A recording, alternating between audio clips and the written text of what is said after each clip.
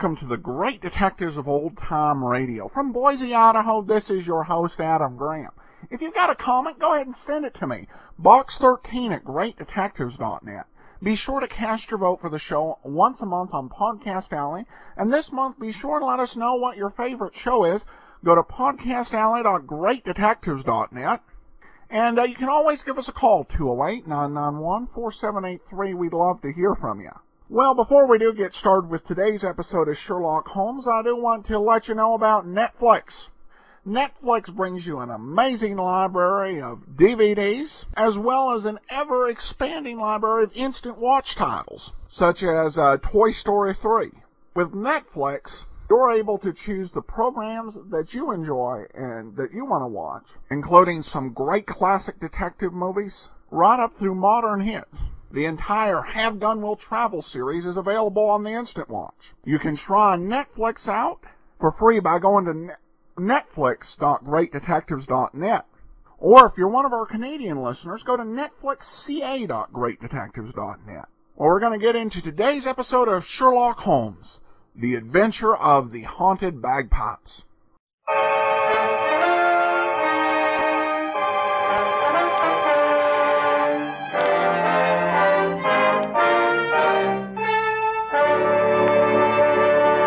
Kreml Hair Tonic and Kreml Shampoo present the new adventures of Sherlock Holmes, starring Nigel Bruce as Dr. Watson and Tom Conway as Sherlock Holmes.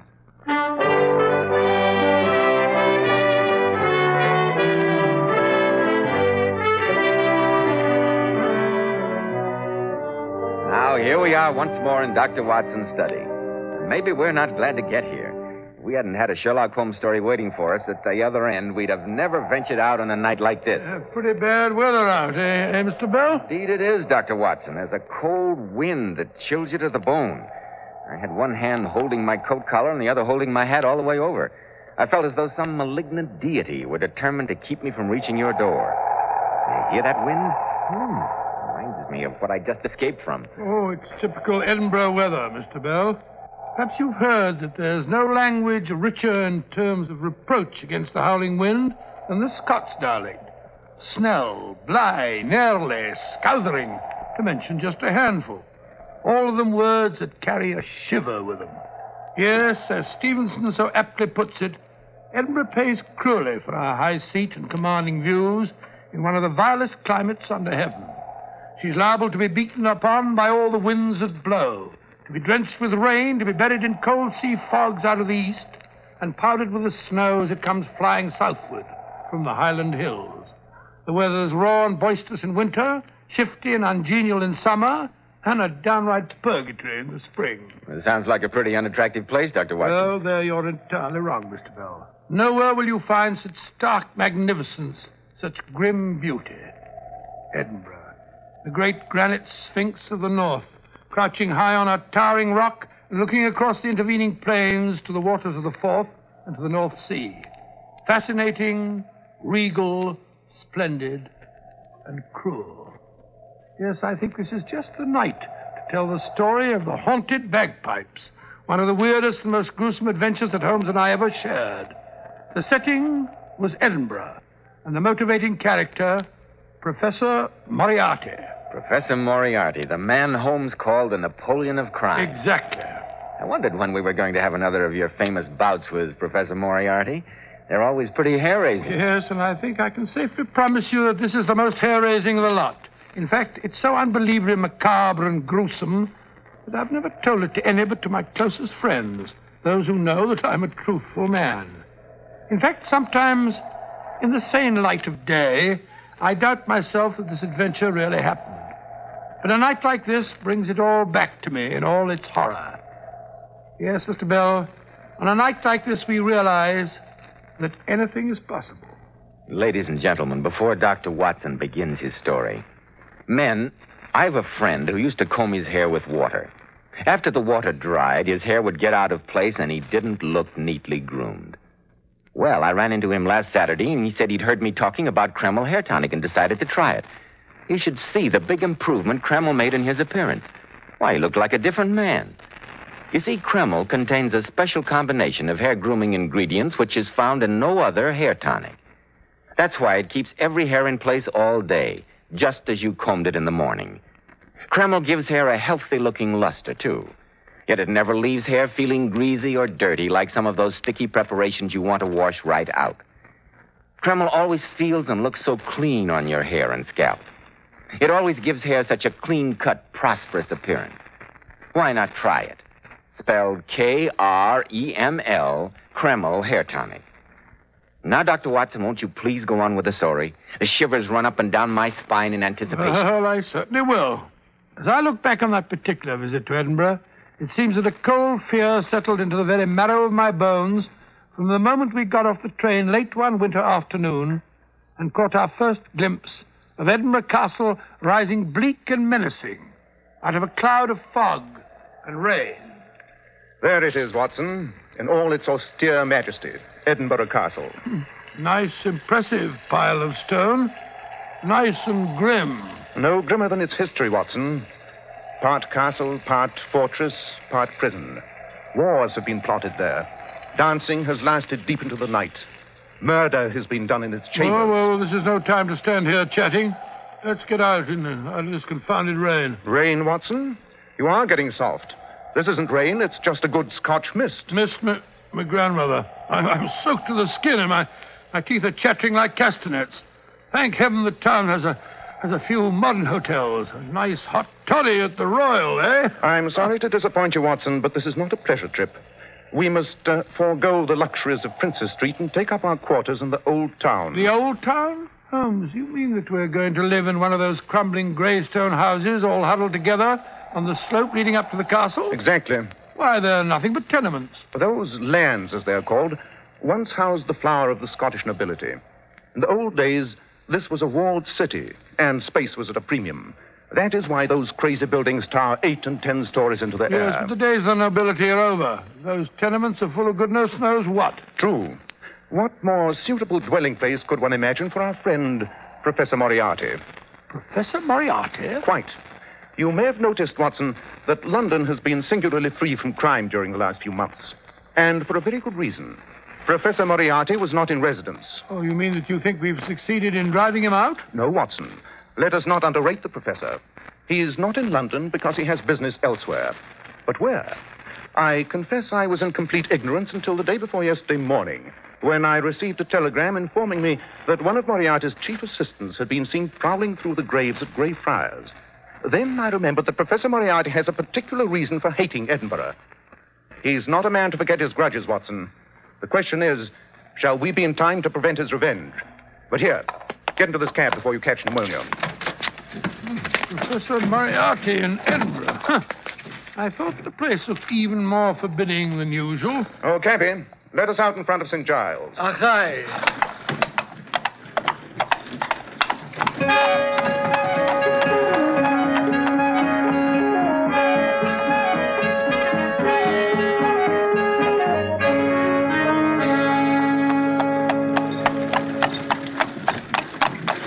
I say, Holmes, why St. Giles? You're not going in for sightseeing this time of day? No, Watson. We must go from there on by foot, I'm afraid. By foot in this weather? The gutters are fairly running with muddy water. No one asked you to walk in the gutters, Watson. Here you be. St. Giles. So it is. Come along, Watson. Good gracious me, this rain. I say, cabby, where's Hangman's Lane from here? Lush, you'll no be going there. Why not? It's where we hope to spend the night. 'Tis an unchancy spot, gentlemen. You'll no find me going up Hangman's Lane after dark. As bad as that, huh? I'll no stand here haggling with you. It's the first land back of the kirk, if you must go. Thanks. Here, drink to our health. Achone. There you stand, two fine, upstanding gentlemen, hale and hearty, with a black shadow of death looking over your shoulder. What? Hello, Death. Ah, well, then I say I didn't warn you. Come along, Beatrice.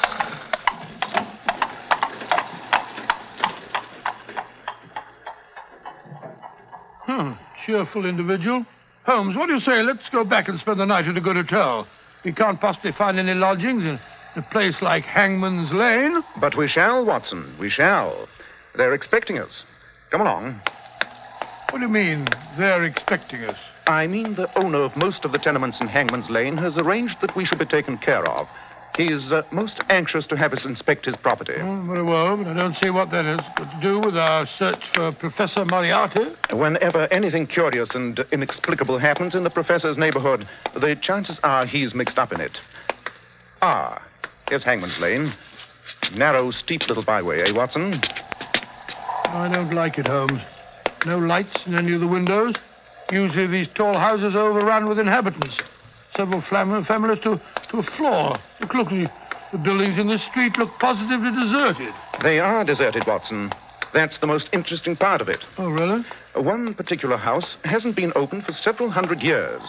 But during the last month, the rest of the tenements have been vacated, too. Their inhabitants have fled from them like rats from a sinking ship. The rents have been lowered to the vanishing point, and still there are no takers. The people hereabouts seem to think the whole street is haunted. Couldn't we come up here and look the place over in the daytime, Holmes? Look, already the light's beginning to fade. Unfortunately, Watson, the phenomena we're going to investigate occur only at night. Oh, dear. Ah, here's the house we're to stay in. There should be a bell somewhere. Yes. Well, perhaps there isn't anyone to let us in. I think there will be, Watson. Yes, I hear footsteps. Obey you. Mr. Holmes and Dr. Watson. Oh, the Lord be thanked. One moment, gentlemen. I'll unbar the door. Oh, be pleased to enter. Go ahead, Watson. Good Lord, it's dark in here. And if you'll kindly step this way, there's a braw blaze a-burning and candles a-lit in the back parlour. I say. Go canny, gentlemen. This corridor is not so smooth as once it was. Yeah, so I discovered. This is the place. Please to enter. Oh, well, this is more like it, eh, Holmes? What a magnificent old room.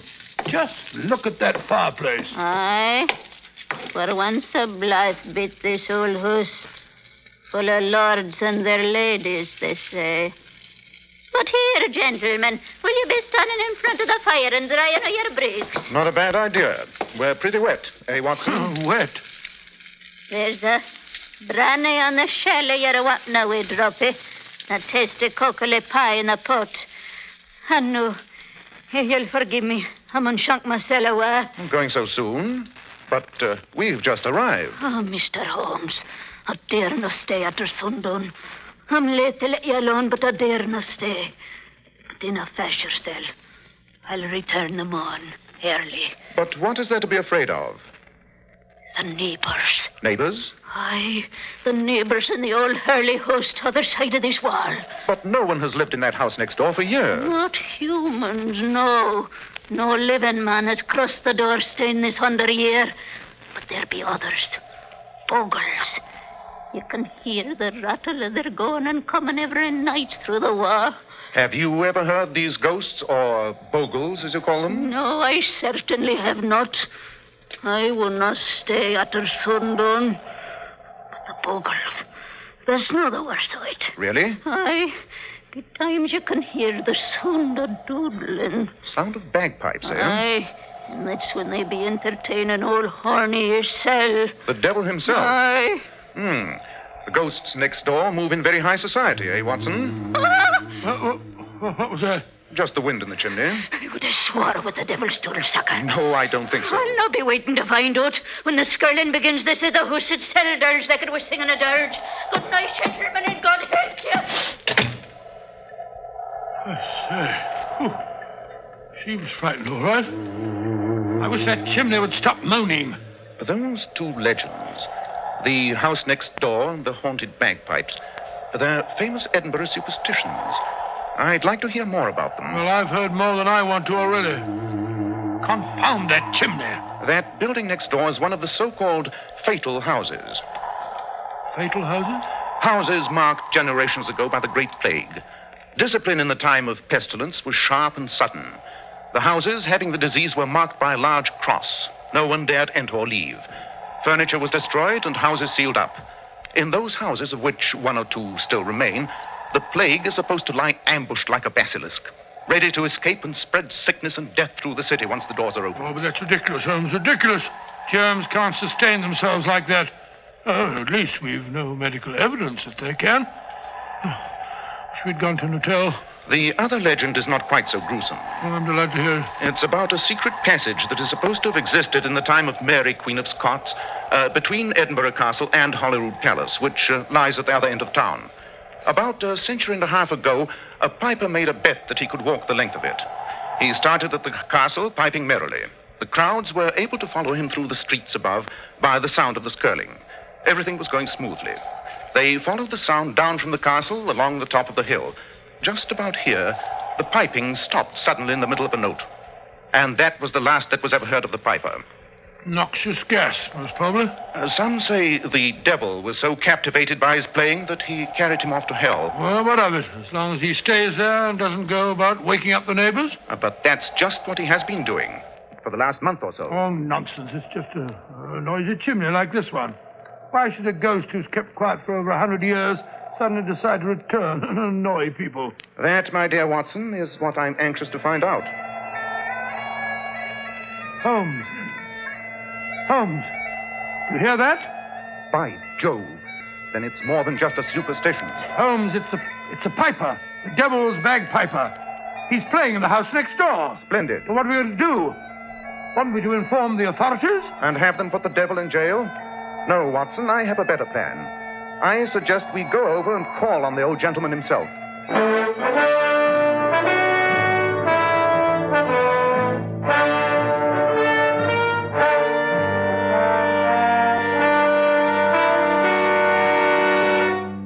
In just a moment, we'll find out what Sherlock Holmes discovers in the mysterious house next door. Men, if you're wise, you'll start right away and take better care of the hair you've got. Remember, handsome, healthy-looking hair needs a hygienic scalp. So why be content with just any hair dressing when you can enjoy the extra advantages of Kreml Hair Tonic? This highly specialized hair tonic goes in for modern, natural-looking hair grooming. It keeps hair perfectly groomed all day long, looking so neat and attractive, yet never gives hair that cheap, greasy, patent leather look. But Kreml does lots more than keep hair looking handsome. Kreml is simply great to lubricate a dry scalp. And at the same time, it removes dandruff flakes and leaves the scalp feeling so alive and tingling. And if your hair breaks off and falls when you comb it because it's so dry, use Kreml, which actually helps condition hair in that it leaves it feeling so much softer and more pliable. And since Kreml is never sticky or gummy, and because it's such a nice, clean product, you can use it every day and your hair will always look its very best. Buy a bottle of Kreml at any drug counter. Ask for an application at your barber shop. Kreml, Kreml Hair Tonic.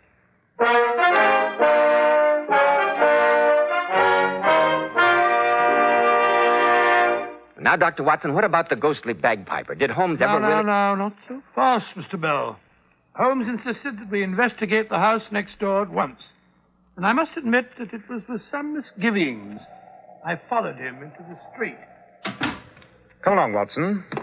Oh, another little bit of local superstition I forgot to mention. They say that the corpses of people who died here of the plague sometimes come to life and wander about the house. Holmes, I wish you wouldn't talk like that. Oh, this sleet's cutting into my face like a knife. Here's the doorway. Now find out if the key still works. Yes, it looks more like a crowbar than a key. I only hope the lock isn't too rusty. Won't budge. Thank heaven. Let's go back. Oh, give me that oil can. Perhaps a few drops of oil. There you are. Confound this lock. No good trying to break the door in. It's as solid as Gibraltar. A good deal more solid than the house itself, judging by that long crack over the archway up there. Yes, that is a crack. The building is settling, Watson. That crack... Hello, I turned the key. Lock's decided to work. The door sticks now. Hinges rusty. Come on, Watson, get your back into it. It's moving, Holmes. Yes, so is that crack. Hurry, help me close the door before the archway falls on us. Isn't it quiet? Can't even hear the wind. Smells like a tomb. Yes, but there's something else. Something unhealthy. Like a disease I smelt once in the tropics. Holmes, you don't think it's true that the plague is still... Nonsense. You yourself said it wasn't possible. Better light that dark lantern we brought along. Yes, indeed. I hate bumping about in the dark. I can't say that it's much more cheerful in the light. Look at those great dirty cobwebs. That old tapestry hanging in shreds. Yes, nothing has been moved since the plague first touched the house. Look there in that room. That old oak table set for a meal. One of the goblets overturned. It gives me the creeps up and down my spine. Nothing else of interest here. Let's get on to the next room. How hollow our footsteps sound. Yes. This must have been the living room of the house. Ashes of a bygone fire still on the hearth. Holmes. Look. There's some people seated in those chairs over there. Nonsense. Give me the lantern. By Jove, I think you're right. That smells stronger in here. We'll soon find out. Watson, hold the lantern. Holmes. It's a body. A naked body. A corpse, Watson. A cadaver. Holmes, don't touch it. For the love of heaven, don't touch it. Why, Watson? Can't you see? The swollen eyes, the froth of the mouth, the flesh turned black. I've never seen it before, but those are the symptoms, Holmes. That's the Black Plague. What? That's not possible. That's crazy. Here, look. Let me look at the other chairs. Yes, here an old man and here a woman. All victims of the Black Death. Holmes, these are the bodies of people who died in this house centuries ago of the plague. But they're not decayed. It's not possible. We must be going mad. Tell me quick, Watson. Did women do their hair with fringes at the time of the last plague? Fringes? Now I know that we're crazy. Quiet, Watson. Do you hear that? It's the devil coming with his piper. He's going to make him dance. The old woman was right. The house does vibrate to the sound of those pipes. He's coming, Holmes. He's coming.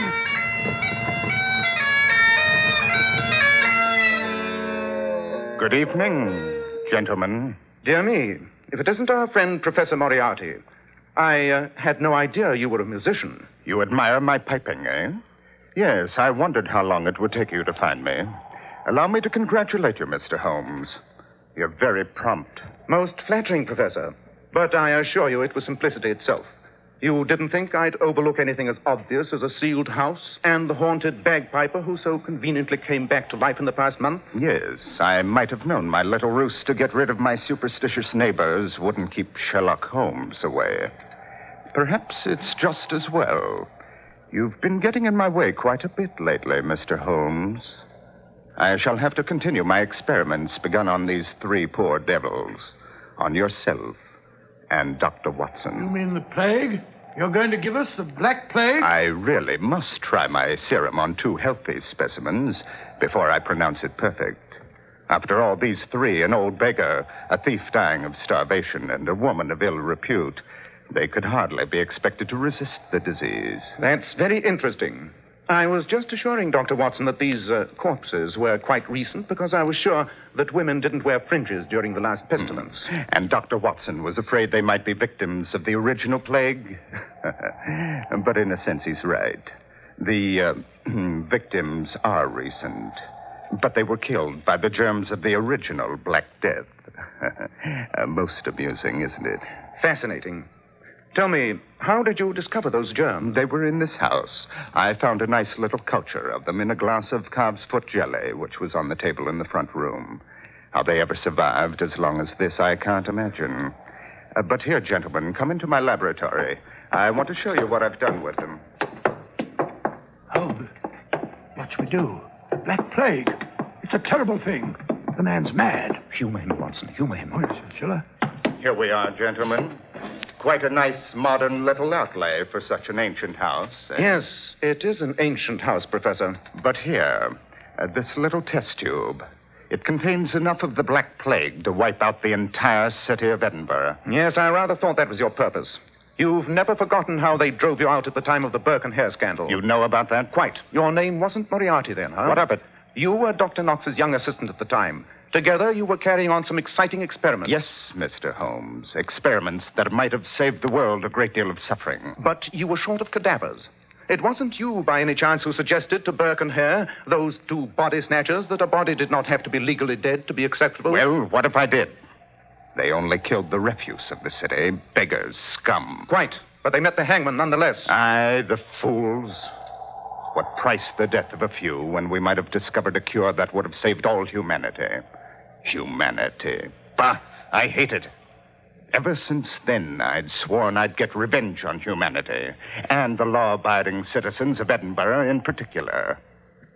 And now, the time has come. Tomorrow, the contents of this test tube will spread destruction throughout the city. But in the meantime, you, Mr. Holmes, and you, Dr. Watson, you know too much. You shall be the first of the law-abiding citizens to feel the prick of my little needle. Just a moment till I prepare my instruments. Stop him, Holmes. Stop him. Do not move. Gentlemen, one drop out of this test tube, even in its present state, is enough to cause death. I quite agree. By the way, Professor Moriarty, while you are preparing your solution, you have no objections if I play a tune on your bagpipes? I used to be rather good at them in my younger days. Not at all, if it'll amuse you. Quite. Watson, stand here beside me against this wall. No, don't quite. Don't argue.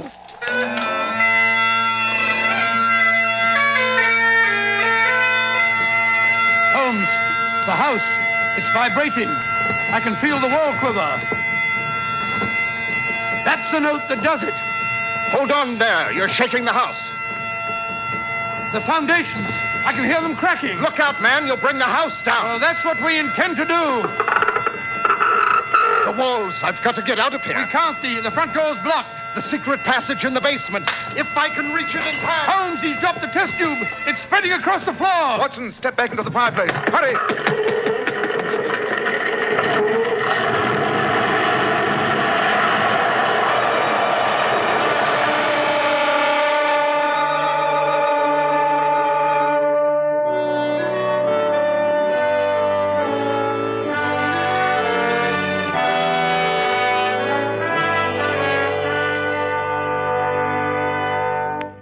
So, Mr. Bell, Holmes played that note on the bagpipes until the house crashed in upon itself. But, Dr. Watson, weren't you killed? Not quite, Mr. Bell. No. Holmes had deduced from that crack above the front door that the house was weak, and he also guessed which way it'd fall if it did cave in. The wall that we were standing against and the fireplace alone were left standing. If you've seen any ruined castles, Mr. Bell, you'll notice how frequently that seems to happen. And Professor Moriarty, did he escape? Unfortunately, he did, Mr. Bell, through the secret passage in the basement which he had mentioned. But the Black Plague and those corpses, what did you do about that? We left them where they were. No use informing the authorities. They wouldn't have believed us, and besides, it would have been too dangerous to go poking about in the ruins. No, Holmes simply poured the spirits from our lantern on the old rafters and started a fire. The wood was as dry as tinder, and there was quite a blaze. And fire, Mr. Bell, is a great purifier. And so you prevented an outbreak of the Black Death. That's a gruesome story. Ladies and gentlemen, Dr. Watson will return in just a moment to tell us something about the thrilling Sherlock Holmes mystery he has for us next Monday night. Ladies, those beautiful Powers models whose photographs you see in magazines always have to keep their hair shining bright with dazzling highlights.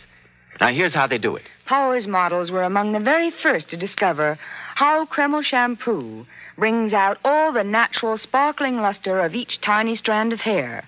How it keeps hair simply radiant for days. Yes, and those lovely Powers models told me that no other shampoo gives their hair more natural, glossy luster.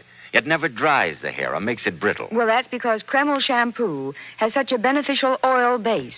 It actually helps hair, and it keeps the hair from becoming dry. Then, ladies, why not take a tip from beauty-wise Powers models? See how easy it is to glamour bathe your hair to a vision of tantalizing beauty. Buy a bottle of Kreml shampoo at any drug counter. Kreml, Kreml shampoo. Now, Dr. Watson, what about next week? Well, now, let me see. I wonder. Next week, I think I'll tell you the story of an experience that Sherlock Holmes and I had with something I was convinced was an invention of the devil. I call it the adventure of the horseless carriage. Horseless carriage? You mean one of the early automobiles? One of the very earliest, Mr. Bell. Holmes was called in to protect the inventor and, in the end, had to solve the mystery of his murder.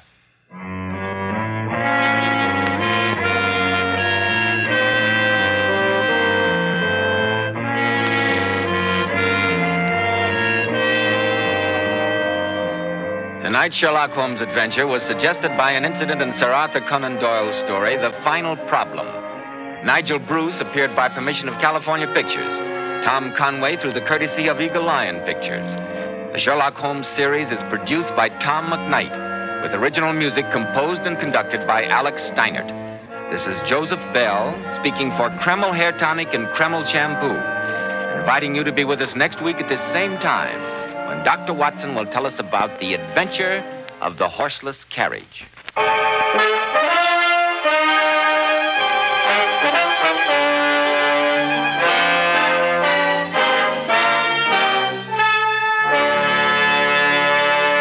This is ABC, the American Broadcasting Company. Welcome back. Well, I really like Dr. Watson's description of Scotland at the start of the show. Really kind of did a lot to establish it in the minds of our listeners as a mystery place. This plot definitely had a certain modern feel to it, with the focus basically being on Moriarty planning to carry out biowarfare, which could be ripped from the headlines for right now. One thing you will note in this episode is the way that certain villains over the radio were influenced by our experience in World War II with the Nazis. We saw that a little bit in the Box 13 episode, The Philanthropist, and I even heard it on an episode of the radio program, The Greatest Story Ever Told, in which an apocryphal tale was told about a man who returned to his village after studying abroad to urge that they drive out the poor, the needy, the weak, the sick, the same sort of way that Hitler did. So it's a very interesting fact how Nazi activity actually worked its way into old-time radio villainy, particularly in the first 2 to 5 years after the war. This was a very well-done episode. The only thing that marred it a little bit was Joseph Bell's question to Dr. Watson. Weren't you killed? You know, I wish he'd been a sarcastic Dr. Watson and said, yes, my good man, now you know my secret. So thinking about it, that was, I think the other downside of this episode was I don't really have a problem with Watson being portrayed as a bit bumbling, but this one kind of had him acting wimpy. He had a couple moments where, well, if you've ever seen Scooby-Doo, Shaggy had a little more dignity in terms of dealing with potential ghosts. But a good episode overall. Well, we got an email from Leslie, who said, I was surprised to hear the name of the Kreml hair tonic announcer on Sherlock Holmes and the Dying Detective. It was the first time I'd heard him call himself Joseph Bell. This seems to be one of those strange coincidences that the people on the old-time radio Sherlock Holmes program probably hadn't realized. Joseph Bell was the name of the doctor who lectured Conan Doyle as a medical student. Most Holmes experts believe that Dr. Bell was the person on whom Doyle based the deductive powers of Sherlock Holmes. Wow, that is an interesting tidbit to pick up. I do know that actually on a future old-time radio version of Holmes, the actor who played Watson had to change his name because his given name was Holmes. So you couldn't have a Sherlock Holmes series where Watson was played by somebody named Holmes. It would be just too confusing. But this one's a lesser-known one, and I think a pretty fascinating catch from Leslie in Australia. She said, been listening to your Dragnet, Great Detectives, and Superman since the beginning. I admire your stamina in keeping them coming. They're always the first I download and listen to. Keep up the good work. Well, thanks so much, Leslie. Leslie's in Australia. Eric says that he's heading about that area. Happy to have the Great Detectives along for the next month, touring Australia and Indonesia. Never miss a show. Well, thanks so much, Eric, and hope you have a good and safe trip. Finally, we have this comment from John Castle. Writing hard-boiled mysteries is a tough business. It's feast and famine, and you get the famine first. It's hard to feel down about it, though, when you've got a show like The Great Detectives to keep you going on those long days and nights. Thanks again, Adam, for bringing a lonely writer a little bit of what inspires him to keep going. Well, thanks so much, John. Best of luck to you, and it's always a challenge in any sort of writing, and it is indeed a tough business. Well, that'll do it for now. We'll be back tomorrow with yours truly, Johnny Dollar. And for those of you who have the app or a premium site, we have got something really special coming up for you with Edmund O'Brien. I'll tell you all about it tomorrow. In the meantime, send your comments to box13@greatdetectives.net. Follow us over on Twitter at Radio Detectives. And become one of our friends on Facebook, facebook.com/Radio Detectives. From Boise, Idaho, this is your host, Adam Graham, signing off.